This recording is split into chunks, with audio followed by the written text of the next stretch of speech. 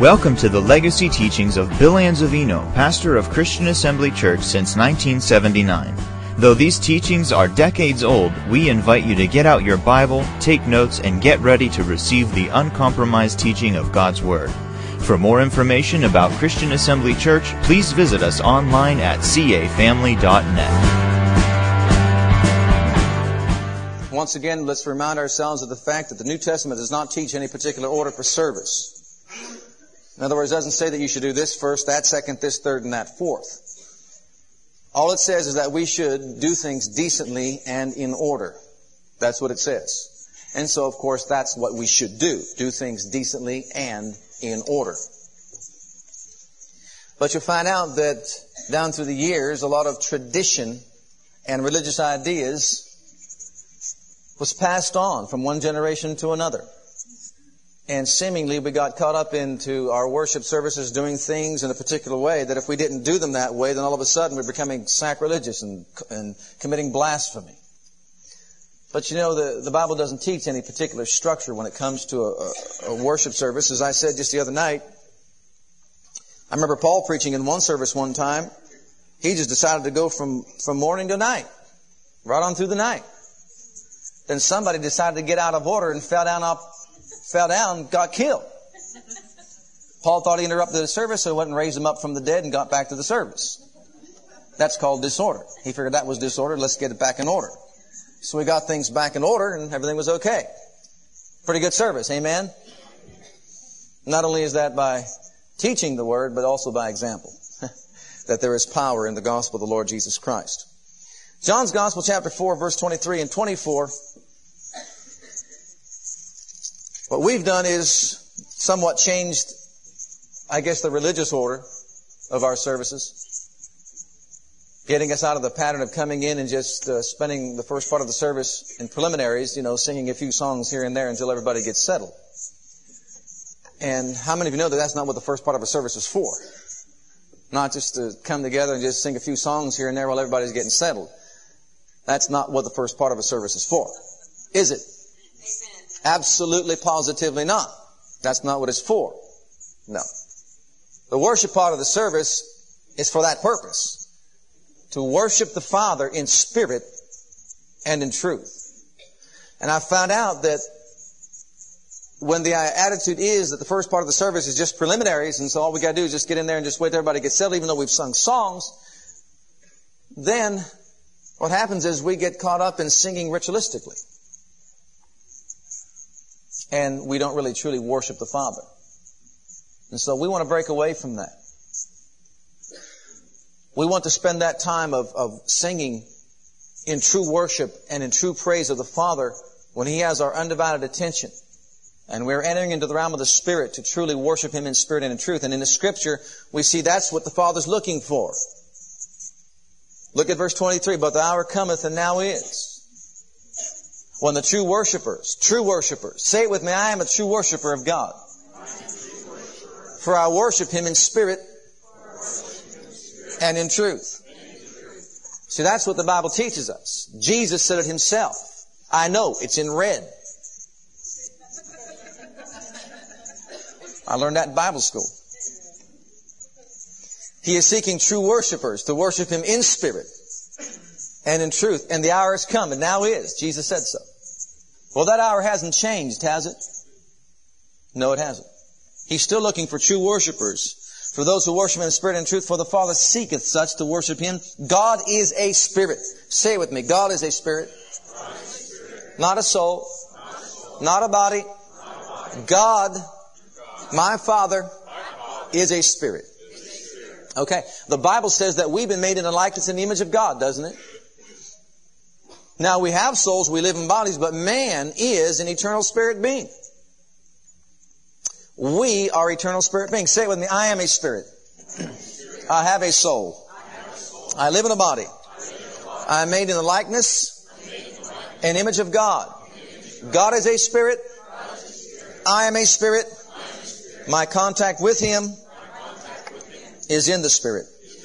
And see, that's the truth. That is the truth. Our contact with the Father God then is in the spiritual realm. In the realm of the Spirit. It is not in the emotional realm. It is not in the physical realm. It is in the spiritual realm. This is the reason why we lack when it comes to experiencing reality with God. Many will try to contact Him in the emotional or physical realm, and they can't do that. That's an impossible situation. It's a possibility. We cannot do that. We are spirit beings. We must contact Him with our spirit. If we try to contact Him with the emotion or with the physical part of our being, then we're going to fall short. And we're not going to have reality with God. That attitude will give birth to religion and tradition. That's a nugget. Make note of that. Not giving ourselves over unto spiritual things will cause us to enter into religious tradition and not reality. See, we can go through the motions mechanically, ritualistically, but if we don't have contact spiritually with God, then we end up entering into religious tradition. Doing things mechanically, doing things ritualistically. Now, we said, according to Romans chapter 1 and verse 9, we are, as spirit beings, to serve God with our spirit. And as according to this scripture, we are to worship God in spirit and in truth. In other words, it's not the physical or the emotional part, but it's the spiritual part of man that serves God and worships God. We worship Him with our spirit. We serve Him with our spirit. Our spirit must be in vital contact with Him in order for us to experience reality. But because we've been more mind conscious and body conscious, instead of experiencing reality with God, not only us, we've seen others, many others, and for the most part, I would say the major part of the body of Christ has experienced religious tradition. And all that leads us into is a form of godliness without power. This is the reason for it. This is the why of it. Because see, we truly love God, we truly want to serve God, but we're prone to be more body conscious and mind conscious than we are spirit conscious, because we've not given ourselves over to the development of the recreated human spirit.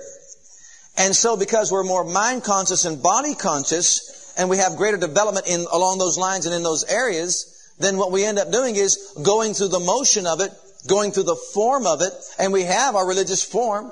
We have a form of godliness, but we don't have the power of God. In other words, we don't have reality with God. And remember this, that's all religious tradition will ever produce, is a form of godliness without power.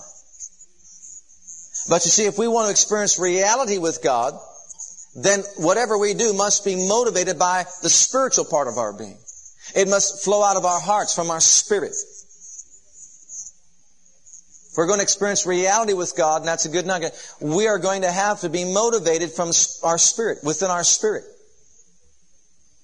If we just sing songs ritualistically, if we just sing songs to show off our natural talents and abilities, if we just sing songs because we're entering into the emotion of it, because others are singing, then all we end up having is a ritualistic singing of songs that produces nothing more than a form of godliness without power. But if the motivational force behind our worship and praise is spiritual, it's a product of the recreated human spirit that is in vital contact and communion with the Father God, then we will not just produce religious tradition. We will produce reality with God. We'll go through the same form. You see that? We could have two individuals standing side by side. One singing the same song the other is. One doing it from his emotion or with his natural talents and abilities. The other one may not have as a good voice, but singing from the heart, from the Spirit. One is in vital contact and communion with God and experiences reality, the reality of His presence, of His power, of His almightiness, of His glory, of His might, of His ability, of His strength, and is affected by that presence. Well, the other just may say, well, I just sang songs. Nothing big went on. In the same atmosphere, in the same place. One makes contact, but the other one doesn't. But they both did the same thing. And the reason why one has reality, one doesn't, is because one's coming from the Spirit. The other motivational force is just either emotion or just the use of my natural talent. Just to go with the flow, so to speak. So if we want to experience the glory of God and the power of God in manifestation and have reality with God, then it's important we understand that we must have our hearts or our spirits involved in what we're doing. Now, let's just conclude the reiteration of what I've been saying. In order for us to prevent our becoming mechanical and ritualistic in our services and also in our true worship, then we must prepare ourselves before we come into this place of worship. We must establish our hearts and fix the position of our minds before we ever gather together like this to enter in. Now, some of us might have a long period of time to do that, but others might not have a long period of time to do that. It doesn't really matter. As long as we are aware of what we should be doing before we gather ourselves together like this and establish our hearts and fix our minds. See, if we'll do that, then we'll be guaranteed that we'll enter into the spiritual realm right from the Word go. Right from the very beginning of our service when we begin to worship God. We will enter into that realm of the Spirit where things happen. Where we have reality with God. Where spirits are saved. Where minds are delivered. Where bodies are healed. When needs are met. And God becomes involved in all the affairs of a person's life. So to avoid becoming mechanical and ritualistic in our services, in our worship, in all that we do, it's important we come prepared, number one, to give reverence to God. We're entering into this place where we're going to set ourselves apart, giving our bodies and faculty members unto Him to reverence Him, to give Him due honor and respect unto His holy name. We have to remember that's why we're here.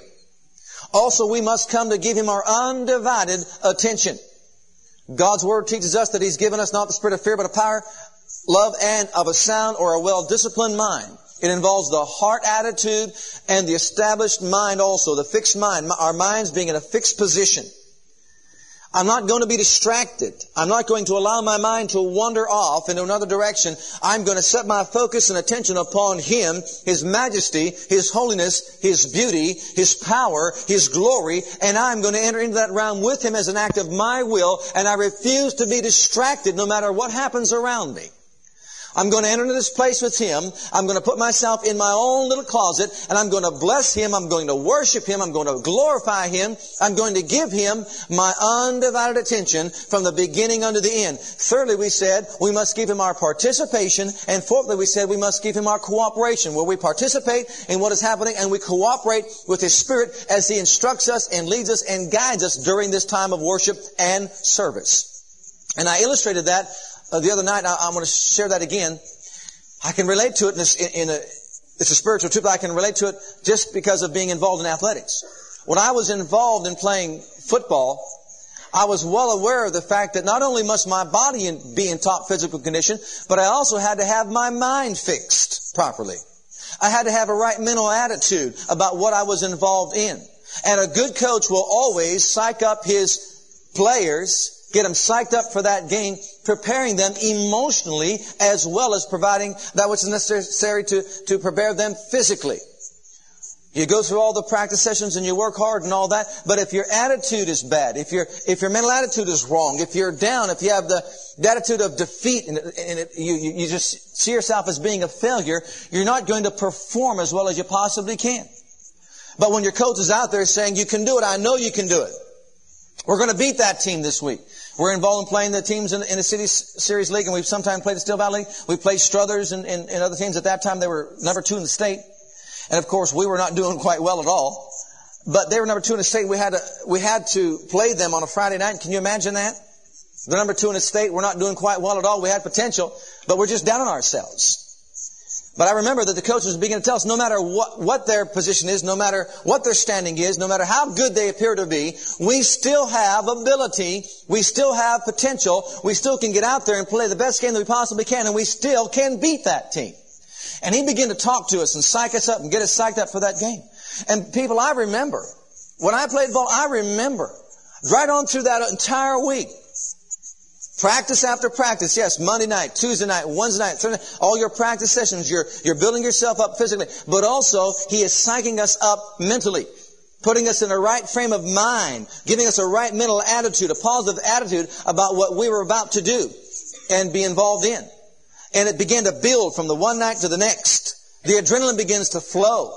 You can just feel it just flowing right through you, just rising up on the inside of you. Finally, Friday night would come along, Friday at school, rather, I'll start there, and I just began to think about the game. Now, my position was tailback, and I knew that practically 85% of the plays went to the tailback. And of course, there's deep concern because you're out there and you've got to perform, you've got to do your best.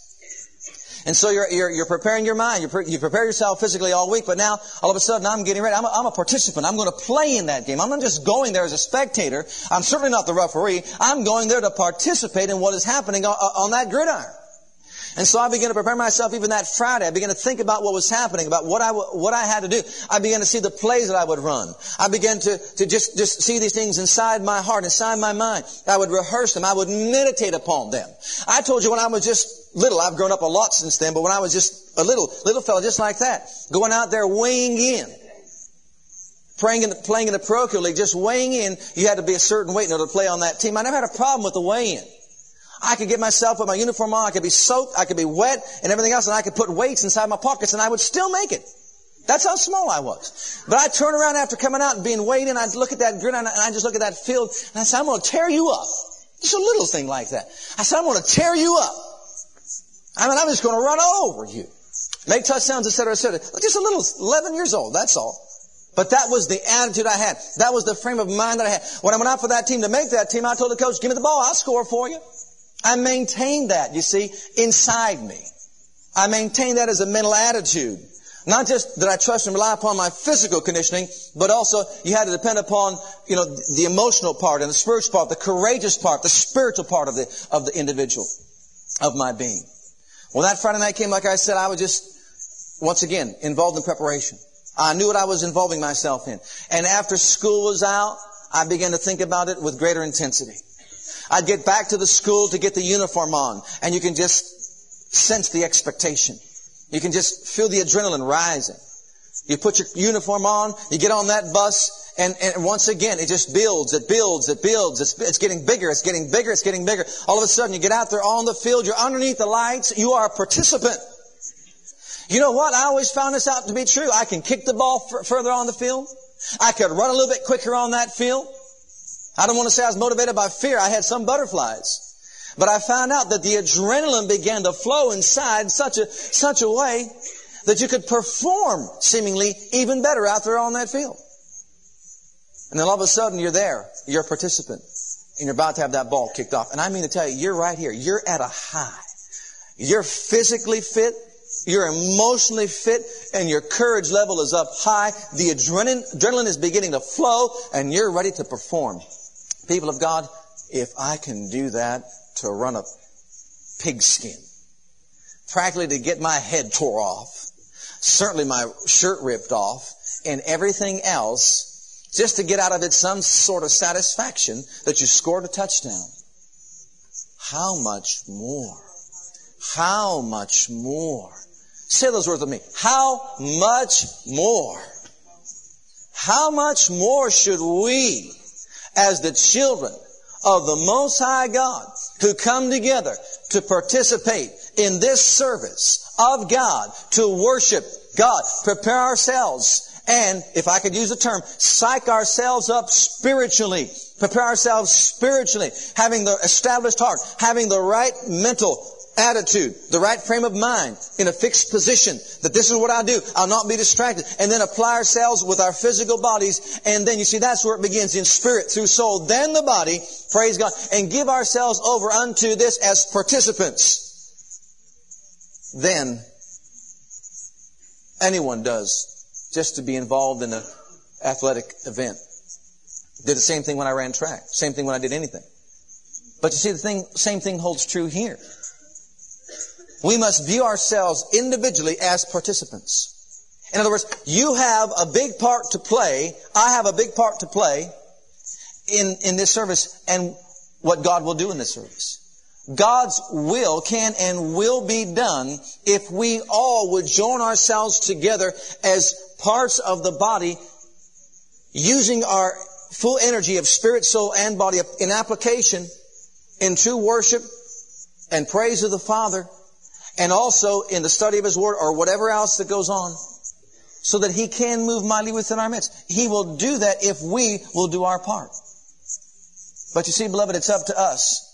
You say, well, I don't have a whole lot of time between the time I get off of work or whatever. Beloved, I just said this morning. You know, on a Sunday morning service in particular, is when we should have the highest level of expectation. Because you know why? You know, Sunday is the day you set apart. You're coming here specifically Sunday morning to worship God. You know what? When we get up Sunday morning, all our energies should be directed toward exactly what we're going to do. We should get more excited than what I was to run that football on that field. We should get so high, the adrenaline begin to flow, spiritual adrenaline begin to flow inside of us until we get to this place and just an explosion's about to take place. I'm talking about a spiritual explosion, the glory and the power of God being exploded within our midst to accomplish the purpose of the Father's will.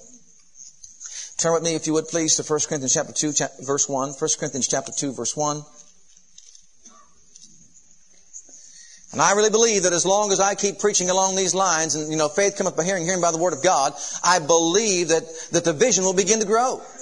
I believe that each person will begin to see his or her own part and place within this local body, and they'll begin to realize that they have a vital part to play, and that they are a vital body member within this assembly.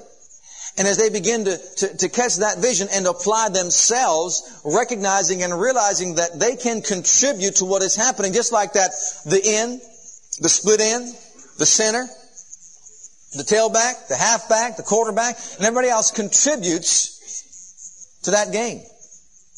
Then we're going to see in our midst a body function together as God intended for it to function. And we're going to see people working together, jointly compacted by that whichever joint supplieth. We're going to see the body edified in love, elevated to a more glorious state of being, and we will begin to see God glorified and magnified within our midst, and then demonstrating Himself in power, in signs and wonders, and in glory and might, like never before. I strongly believe that. I also understand this. If I ever get off this, if I get off of it too quickly, it takes time to develop spiritual habits. It won't be long before we regress right on back into the coming together, singing the songs, going through the religious format, and then it's time to go home and eat our meal. Beloved, if there's anything worthy of our complete cooperation and participation, it is this. Entering into that realm with Him, allowing God to be God in our midst to carry out His plan, purpose, and will. Because you know why? It affects all of our lives. You never know when you'll be in that position or in that place that you need the miracle-working power of God, because only that miracle-working power of God can provide your need being met. There are many bridges that man has built across the troubled waters of human life. But beloved, there are times when you're going to face up to the fact and the reality of the fact that the bridge was not built. And there's no time to wait for man to build it. And we need the power of God active within our lives to do whatever is necessary to be done. You know, we might face a verdict that comes from the doctor that says, this is terminal, I can't do anything about it. We need to have the power of God in manifestation. We need to draw from that source of strength and source of supply that which is necessary to provide the healing that we need for our bodies. And this is the way to enter into that realm with Him, to true worship and praise, to fellowship with Him, to build confidence in Him, to build faith in Him, so that we are so adjusted to entering into that place where His power is in manifestation in a tangible way, that it will be nothing for us to use our faith in that power and channel it into the area of our need. 1 Corinthians, look what it says, chapter 2, verse 1. And I, brethren, when I came to you, came not with excellency of speech or of wisdom, declaring unto you the testimony of God. For I determined not to know anything among you save Jesus Christ and Him crucified. I was with you in weakness and in fear and in much trembling. My speech and my preaching was not with enticing words of man's wisdom, but in demonstration of the Spirit of power, that your faith should not stand in the wisdom of men, but in the power of God. Everyone say with me, my faith is not to rest in the wisdom of men, but in the power of God. Well, once again, how can we have faith in the power of God if we are not accustomed to entering into it, and if we do not know what the power of God will do in our lives? How can we have faith in God's divine power to heal apart from the aid of mankind if we're not accustomed to it? If we don't know how it operates, if we don't know how to channel it, if we don't know how to generate that miracle working power to heal, how in the world can we have faith in something that we have no knowledge about? Do you see that? This is why it is so essential that we enter into that realm with Him where His glorious power is in manifestation through worship and praise, because we put ourselves in a position where we can build confidence and boldness in the power of God. Mark this down as a definite nugget of truth. We can become mechanical in our life of faith and ritualistic in our life of faith just as we can in our life of worship. We can become mechanical and ritualistic in our life of faith just as we can in our life of worship. And what that means is just simply this. Just as we drift away from the spiritual part of true worship and praise and regress back into ritualistically singing songs that we know are good songs, but yet they're not being motivated from the heart by the Spirit, but our emotions involved in it, our physical body might be involved, but our spirit man is not. We can leave the realm of faith, which is the spiritual realm, and regress and enter back into a realm where we are speaking the right things and saying the right things, but the motivational force behind what we're saying and doing is not spiritual. It is only emotional or physical or mechanical or ritualistic. We can quote the right scriptures. We can try to act on those scriptures and might even think we are acting on those scriptures. But what we're saying and what we are doing is not being motivated by spiritual forces or spiritual power. It's motivated only by the mechanics, the emotional part of it, ritualistically. Do you know what I mean by that? Here's a good illustration. Here we have an individual who stands up and gives testimony to the fact that his child was a diabetic, was on insulin, and he got a hold of the knowledge of the Word of God, got a hold of his child, laid hands upon that child, prayed the prayer of faith. Power of God went through that child's body. The child was delivered from that. He had no longer any need for insulin, and he was perfectly sound and whole. Took him to the doctor. The doctor verified it. The child was well. Someone else stands up, hears that testimony, says, my child's a diabetic, I'm going to go ahead and do the same thing. The first person got a hold of the Word of God, meditated the Word of God,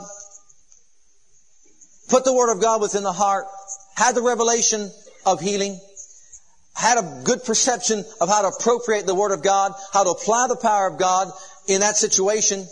And when he called upon the power of God was efficient, it was active, and it did the work that God intended for it to do, and his child was healed, was whole, and was made well. Where the other just heard what this other person did. Now, testimonies are good, but write it down. Testimonies can only inspire faith. They cannot produce faith. Make note of it. Testimonies are good. They can only inspire faith. They cannot produce faith. Testimonies can only inspire faith, not produce faith. They will never produce faith. They can only inspire faith. They inspire us to use our faith. But they cannot produce faith, nor can they build faith, nor are they the basis for our faith. They can't produce faith. It's not a basis for our faith. Testimonies can inspire, but not produce, build, or be a basis for our faith. Make note of that. This other person heard this other person's testimony, got excited about what happened to him and his child. He goes on, he tells everybody, well, I've got a child at home, I'm going to do the same thing. And he goes off, does the same identical thing, mechanically, just because he was inspired, ritualistically, copying somebody else, echoing somebody else's faith, mimicking somebody else's faith. He goes home and he tries to do the identical thing. See, what we are saying and what we are doing must be motivated by the Spirit. It must be in the realm of the Spirit, just like our true worship and praise is. Otherwise, it is mechanical and ritualistic. It might be the acknowledgement of the truth, but it is not the reality of the truth. Or it might be echoing somebody else's faith that we end up doing. And what this person did, he did both. He went home, he acknowledged that with His stripes we are healed. He acknowledged that Christ redeemed us from the curse of the law. He acknowledged that Himself bore our sickness and carried our pains. Went and acted the same way. See, he said what he spoke, and then he did. He acted like the other fellow did. Laid hands on his child and prayed supposedly the prayer of faith. They look identical. Situations both are the same. They look identical if you're looking at them from an outward appearance. But he prayed, and when he prayed, it was only something that was a product of his emotion or of the inspiration of the moment. It was not something that he had deep inside his heart that was a byproduct of his spirit nature and the Word of God becoming alive within his spirit. And so, and this is true, beloved, he goes home, does the identical thing. We call that foolishness, not faith. We call that presumption, not faith. And in his presumption and foolishness, he denies the child the right to use the insulin, takes him off of it. The power of God was not properly appropriate in that child's life, and the child died. The child died. You know, that's why there's a danger, there's a risk at stake when you teach along these lines of faith. Because you're always aware of the fact that there will be those who don't have proper understanding, proper perception, or the true revelation of how it works. You know why? Basically, because many don't want to call upon the power of God. They'll only call upon it when they're in dire need. Or they won't study the Word of God for themselves or stay before His presence, enter the realm of the Spirit with these things until it's a time of need. And then at that time of need, what is wanted is a magical wand or a formula that someone can produce or come up with that's just going to enable them to experience the same thing somebody else experiences when that person got his nose into the Word of God, studied the Word of God, opened up his heart unto God, waited before the Spirit of God until the revelation came into his heart and the perception came to his spirit, and then acted upon the Word of God with the full assurance and confidence that God's power was actively at work and efficiently at work inside that young boy's life.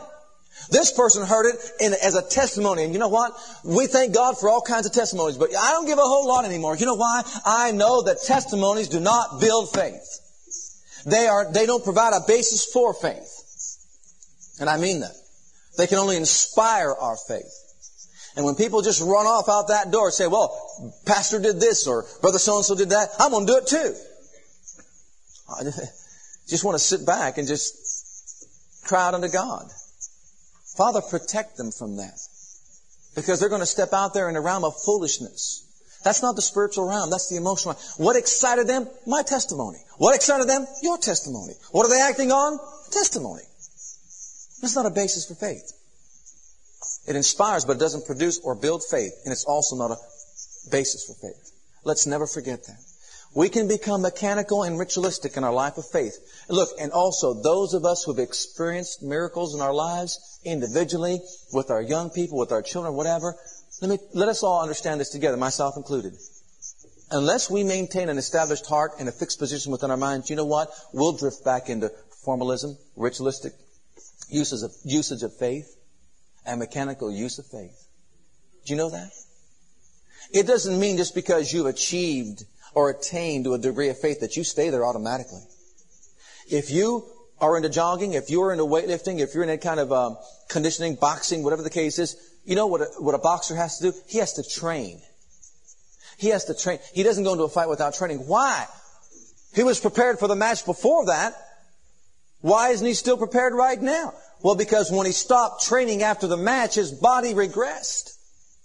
It left that state of conditioning, and it regressed back into a state of conditioning that was not proper for boxing. He got a little bit heavier, slower, etc., etc. And so he enters into conditioning so he can prepare himself emotionally and also physically so that he can endure the competition. We don't stay there automatically. Whether it's physical, whether it's mental or spiritual, we don't stay there.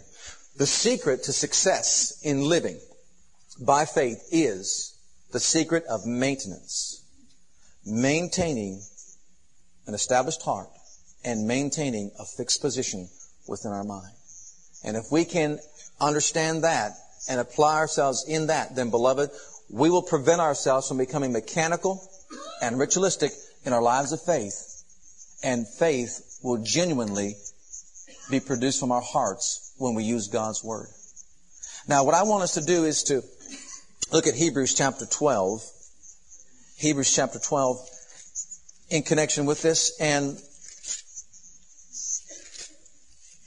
share with you that the only true basis for faith and the only true way to build faith and produce faith is for us to look at the author and the perfecter of our faith. The author means the beginning or the beginner of our faith. Faith does not begin with a testimony that somebody gives of healing. That can inspire somebody to get faith to be healed, but it cannot produce faith, nor is it a basis for faith, and it doesn't build faith. Let's never forget that. A testimony does not build faith, produce faith, or provide a basis for faith. All it does is inspires us to get what is necessary to build, produce, and have a basis for our faith. And here in Hebrews chapter 12, we're not to look at what somebody else did in God. We're not to look at somebody else's experience in God. We are to look at the author and the developer of our faith, who is the Lord Jesus Christ. Verse 1. Wherefore, seeing we also are compassed about with so great a cloud of witnesses, let us lay aside every weight and the sin which so easily beset us, and let us run with patience the race that is set before us, looking unto Jesus, the author and the finisher of our faith, who for the joy that was set before him endured the cross, despising the shame, and sat down at the right hand of God, right hand of the throne of God. For consider Him. Now, what this is saying is that Jesus is the author, the beginner, in other words, and the developer of our faith. He is the one who authorizes our faith. He is the one that brings it into full fruition. If God has provided for us certain things, those things He has provided for us are in Christ, not in somebody else's testimony, not in what somebody else has done. They are provided for us in Christ, and as we look to Him, as we find out and discover all that God has done for us in Christ, then we are authorized to begin to believe what He has said He has done for us, and then we can expect Him to work with us to build our faith. See, this is the basis for faith. What God has done for us in Christ is the basis for our faith. It begins our faith. It is the beginning of our faith, and as we look at those things with a steadfast look, and as the Spirit of God enables us to perceive those things and have revelation of those things, then God the Father by His Spirit will then begin to cause that faith that has begun its work within us to be perfected, or to be completed, or to be brought into full fruition. We can't go by what somebody else says or what somebody else does. We must go by what belongs to us in Christ. We must look to Him, and then we must maintain a right heart attitude and mind, a mental attitude, so that we can maintain a life of faith that is motivated by the spirit of man, not by the emotional or the intellectual part of man. Now go on back to 1 Corinthians chapter 2, and we want to see this with regard to what Paul was saying about our faith should be in the power of God, not in the wisdom of men. And there you can preach a powerful sermon right there. Our faith should not be in the wisdom of men, but in the power of God. You know how many times I've heard people say, well, God gave man this so that he can do this. Listen, people, our faith is not to be in the wisdom of men. You know what wisdom is? Man's ability to use knowledge. I'm going to say it again. Wisdom, manly wisdom, natural wisdom, human wisdom, is man's ability to use his perception of sense knowledge. The way things work in the natural, man has looked into the way things work in the natural by nature, whether it's in the physical body or in the makeup of the universe. He's looked into that. And in his study, he has gained facts of knowledge and perception of those facts. Wisdom is man's ability to use those facts of knowledge for his own personal gain. But the Bible says our faith is not to be in the wisdom of man or of men, but our faith is to be in the power, the miracle working power or the ability of God. That's what it's to be in. And the only way we can have faith in that miracle working power of God or the ability of God, how? How is that? I'm glad you asked. Look, verse 6. Howbeit we speak wisdom among them that are perfect, yet not the wisdom of this world or the princes of this world that come to naught. But we speak the wisdom of God in the mystery, even the hidden wisdom which God before ordained before the world unto our glory, which none of the princes of this world knew, for had they known it, they would have not crucified the Lord of glory. But as it is written, eye hath not seen, nor ear heard, neither have entered into the heart of man the things which God has prepared for them that love Him. But God hath revealed them unto us by His Spirit, for yea, the deep things of God. For the Spirit searcheth all things, yea, the deep things of God. For what man knoweth the things of a man, save the Spirit of man which is in him? Even so the things of God knoweth no man but the Spirit of God. Now we have received not the Spirit of the world, but the Spirit which is of God, that we might know the things that are freely given to us of God, which things also we speak, not in words of which man's wisdom teacheth, but which the Holy Ghost teacheth, comparing spiritual things with spiritual. But the natural man, the man of the senses, the carnal man, the man who is ruled by his natural mind, does not receive the things of the Spirit of God. They are foolishness unto him, neither can he know them, because they are spiritually discerned. Now, God has provided for all of us certain things in Christ. For Paul said, I am preaching Christ crucified, that our faith would be not in the wisdom of men, but in the power of God. And the only way we can enjoy the benefits of what He has provided for us in Christ is by faith, because the things of God are not automatic. We cannot receive the things from God automatically that He has provided for us. Although He has freely provided all these things, in order for us to enjoy the benefits of all those things, we must receive those things by how? By faith. Our faith must then be in the power or the ability of God, and we must receive what He has provided for us by faith. But in order to have our faith to be operative and active in the power of God, we must have, as Paul is saying here, a revelation and a spiritual perception of those things. It is not something that I just intellectually learned that with His stripes I'm healed. It is not something that I've intellectually learned that I've got long life or longevity. It's not because I've intellectually learned I'm redeemed from the curse of the law. It's not because I've intellectually learned all these benefits of God. No. It's because we have opened up our hearts and the Spirit of God has revealed to our spirit, yea, these things that have been provided for us. And as He brings us the perception of how to use our faith along all these lines, then we have spiritual force that is being activated within our lives in the realm of faith, which is in the spirit realm. And then by faith in the power of God, those things that have been provided for us are realized, are brought into reality in the realm in which we live right here. And that's why I keep saying that there is a tremendous difference. Although two people can speak the same words and do the same identical things, one being motivated by the Spirit with a perception of faith will receive a result, and the other one who is not being motivated by the Spirit, who doesn't have the perception or the revelation of what is happening in the Spirit realm, might fall short and not receive, although God has provided all things for all people. We need to be careful that we don't become mechanical and ritualistic in the things that are spiritual. We do that by leaving the spirit realm and entering into the emotional and the physical realm with the knowledge of God's Word that we have. And beloved, another thought that is very important. Our spirit life depends upon a proper perception of God's Word. It depends upon that. A proper concept of God and of His Word. Proper concept. I'm going to illustrate that to you. Here's something that I see being said over and over again. I want to make clarification. Turn with me if you would please, to the book of Exodus chapter 23.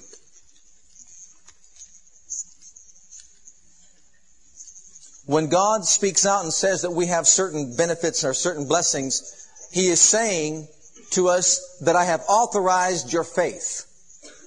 I have provided for you that which is necessary to produce a life of faith. A foundation, if you will. A basis for your belief. See, we have no basis for our belief unless God has spoken and has given us His Word, because faith cometh by hearing, and hearing by the Word of God. When God speaks and says that He has provided for us certain things, we have the right to develop a life of faith on those things and to expect the Spirit of God to assist us in building our faith life so that we can experience freely all those things that have been provided. It's in the spiritual realm that this works, which is why it requires the ministry of the Holy Spirit. Exodus chapter 23, just to show you what I'm talking about. Notice verse 25, and you shall serve the Lord your God. He shall bless your bread and your water. I will take sickness away from the midst of thee. There shall nothing cast their young, nor be bearing in the land. The number of thy days I will fulfill. Notice that He said that there are 4 things in Canaan's land that you can expect in your life. You can expect me to do these 4 things at least for you. What are they? Number 1, sustenance. Number 2, health. Number 3, fertility. Number 4, longevity. Those are 4 things I have provided for you in the land of promise, which is a spiritual realm, a land of promise where the benefits and the blessings of God are experienced. In other words, in reality, you can have these things. Not just mechanically, not just ritualistically, not just saying it and speaking it out and saying it over and over again. We're talking about reality with God. You can experience these things. Sustenance. I'll provide all that you need in that place. I will provide for you health and well-being so that I'll take sickness and disease away from the midst of you in reality. Fertility. No barren in the land. And finally, longevity, long life. The number of thy days I will fulfill. We have a right to believe, they had a right to believe as they entered into that land of promise that God would do those things for them because He gave them a basis for faith. It's not somebody else's testimony of long life. It's not somebody else's testimony of healing. It's not somebody else's testimony of being divinely provided with food and sustenance. It's not that. It is God speaking and saying that I offer to all or whoever will come this place in me where you can experience these things. That gives us a basis for faith to believe that those things are a part of my life or of our lives. Look at the last one, longevity. The way we believe in spirit will affect what we have out here in the natural realm. We must have spiritual insight into the things that He is saying if we're going to enjoy the benefits of what He is saying and produce a life of faith that we can build on. What does He mean by the number of thy days I will fulfill? I hear it being said in Christian circles, and I'm going to clarify. I want to go right from the very beginning. In the faith movement, we've heard many individuals saying that God said you can have 70 to 80 years of life. And so that we shouldn't die before the age of 70 or 80. If by reason of strength it would be 80, but if you make it to 70. And in the beginning when that was first said, and that scripture in Psalms 90 was first used, I believe initially it was used properly. But from that time to this time, it is improperly being used with regard to a person's spirit life and, of course, physical life here upon this earth. It was first stated that since in this condition, in the wilderness, where these people were under a curse, cursed of God, if they, under that curse, could live to be 70 or 80 years old, 80 years of age, then we shouldn't even have it within our thinking faculties that we should die before that. But some, since that time to this time, have turned that whole thing around and said, well, if you make it just to 70, you're all right, brother. If you make it just to 70, at least you fulfill the Scriptures. But you know what, my brother and sister? That Scripture in Psalm 90 is not referring to that. It's not saying that that is God's set time for man to live. His average lifespan, expected lifespan for man. It's not saying that. I want to show you something in Genesis chapter 6. Look what it says in Genesis chapter 6. Say, what does this have to do with what we're talking about? A lot. Faith is of the Spirit. When you hear things, it affects your spirit. If we copy those things, mimic those things, and keep saying those things, our spirit will be affected. And you know what? Some will actually believe to die at 70. I mean that. They'll just start speaking that out and just say, well, I'm almost 70. When I'm 70, I'll be satisfied. I'll go home. That's affecting their spirit life. That is affecting their faith life. And you know what? Your body will respond to what you're saying. My body will respond to what I'm saying. It could shorten our lifespan. Do you realize that? In Genesis chapter 6, it came to pass, verse 1, when men began to multiply upon the face of the earth, and daughters were born unto them, that the sons of God saw the daughters of men that they were fair, and they took them wives of all which they chose. And the Lord said, my spirit shall not always strive with man, for that he is also flesh, yet his days shall be 120 years. How many? How many? Now let's go to Psalm 90 and find out if God changed that. Psalms 90. And I'm going to read to you from the Amplified Bible. It's very important. If you have yours, you might want to look at the footnote with me. But in Psalms 90, God never changed that 120 years. There's two ways you can look at that. The one interpretation will say, well, God was talking about 120 years before the flood came, but that can't be all that true because it was 101 years before the flood came, and when the flood came, it was only 101 years that transpired. But his days upon the earth shall be 120 years, which most scholars will agree that that's as far as God was concerned, a lifespan for man. A shortened expected lifespan for man, because he used to live to be what? 900, 800, 700? Isn't that true? No, it was 950. Now look at Psalm 90, and let's look at verse 8 and 9. For all our days, I'm reading from the Amplified Bible, out here in this wilderness, says Moses, are passed away in your wrath. We spend our years as a tale that is told, for we adults know we are doomed to die soon without reaching Canaan. Moses is interceding. He knows God said 120. He wrote the book of Genesis. He wrote Exodus when he was talking about the number of thy days, which the number of his days, God said, shall be 120. Will I fulfill? Where? In Canaan's land. And here he's saying, we are doomed to die without reaching Canaan. And where was it that he was going to provide that length of years and of days? It was in Canaan's land. The number of thy days I will fulfill. Well, the days of our years are 70 years and 10. In other words, we're only living to be 70. And if by reason of strength 80 or 80 years, yet is their pride in additional years only labor and sorrow. For it is soon gone and we fly away. Now I want to read you the footnote in the Amplified Bible with regard to that particular passage of Scripture. This psalm is credited to Moses, who is interceding with God to remove the curse which made it necessary for every Israelite over 20 years of age, when they rebelled against God at Kadesh Barnea, to die before reaching the promised land. Moses says most of them are dying at 70 years.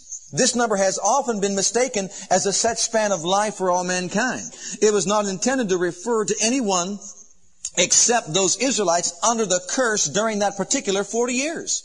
70 years never has been the average span of life for humanity. When Jacob, the father of the 12 tribes, had reached 130 years, he complained that he had not attained to the years of his immediate ancestors. In fact, Moses himself lived to be 120, Aaron 123, Miriam several years older, and Joshua 110. While in the millennium, a person dying at 100 will still be a child.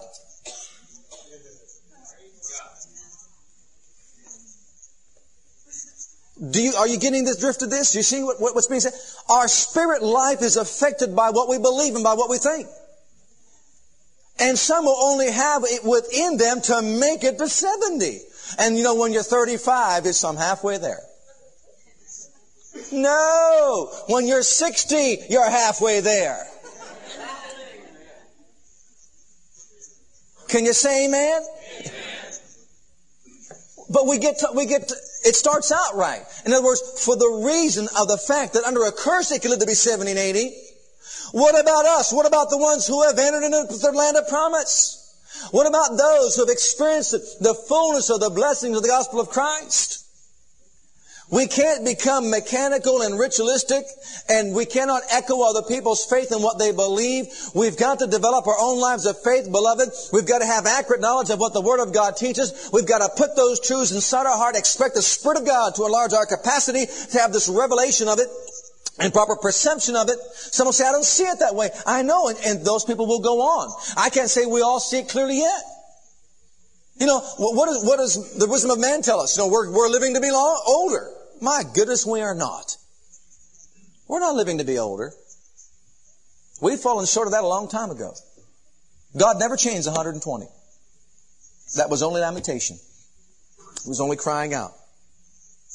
He was crying out because He was saying, remove this curse. We're dying at 70 and 80. It ought not to be. You said the number of our days you'll fulfill. You said 120. Moses died at 120. His natural force was not abated. His eyes did not grow dim.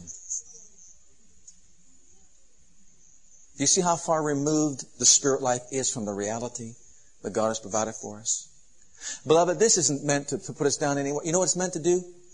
Awaken us.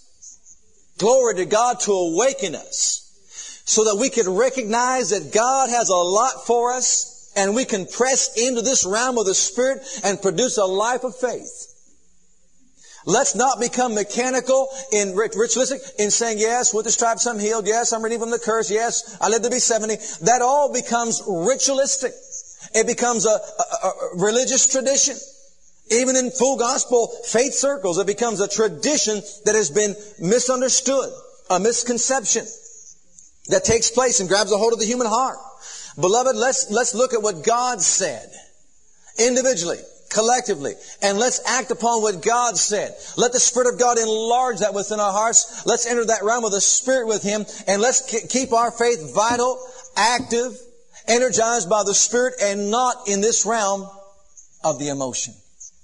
And we're going to see this power that we're creating through true worship and praise to be channeled in such a positive way. See, we shouldn't stop there. Do we have time? How much time do we have here? We've got a couple of minutes here. You're in Psalm 90. I want to read this now from the Amplified Bible, Psalm 91. This is how he interpreted that. Look at, no wonder Psalms 91 comes after Psalm 90. God probably thought there would be some misconceived ideas there. Let's notice Psalm 91 now. That's talking about dwelling where? In the wilderness, is it not? Moses talking about dwelling in the wilderness, talking about dwelling under the curse of God, the judgment of God, the hand of judgment of God. Well, what about Psalm 91? Now, you ready for it? But he that dwelleth in the secret place of the Most High shall abide under the shadow of the Almighty. And he'll say of the Lord, not that we're dying in the wilderness, but He's my refuge, my strength, my fortress, my God. You read right on through it, it tells us what He's going to do in Psalm 91. But look at the last couple verses, 14, 15, 16. Because you set your love upon me, I'll deliver you. I'll set you on high because you know my name. Verse 15, call upon me, I'll answer you. Be with you in trouble, deliver you and honor you. Verse 16, with long life. How old do you want to be, brother? Long. I want to be long. How about you? Long. What kind of life do you want to have on the earth? Children, obey your parents to the Lord. This is right. It'll be well with you. You live what? I had a neighbor lived to be 95 years old, didn't know anything about the Word of God, dug his garden till he was 94. Huh? 94. Didn't understand his covenant rights or privileges. 94. We can view that and say, well, if a Christian just makes it to 70, he'd be okay. What? Digging a garden. How many of you know people who are elderly in their 80s with their right frame of mind? Agile. Able to function. How many of you know people like that? Raise your hand if you do. And it doesn't necessarily mean that all these people are born-again believers. The believer has talked himself into thinking that he needs to die by the age of 70. And if he makes it, he made his struggle through life. Come on, people of God. Let's put our expectations up there where they belong. If you set it for 120, only make 110, rejoice in it. Hallelujah. Thank you for listening to our legacy teachings. We pray today's message has a profound impact upon your life and your ministry. I want you to know that God loves you, has a great plan for your life. But if you've never made Jesus Christ Lord and Savior of your life, I'd like to invite you to do that right now. Just pray this simple prayer right after me. Just say, Heavenly Father, I come to you just as I am, and I believe with all my heart that Jesus died for my sins and was raised from the dead for me. I open the door of my heart. I call upon the name of the Lord. Lord Jesus, come into my heart now. I receive you and accept you as my personal Savior and Lord. If you prayed that prayer with me, you're a child of God right now, and I encourage you to get into a good Bible-based church where you can learn to grow in your Christian faith and experience. God bless.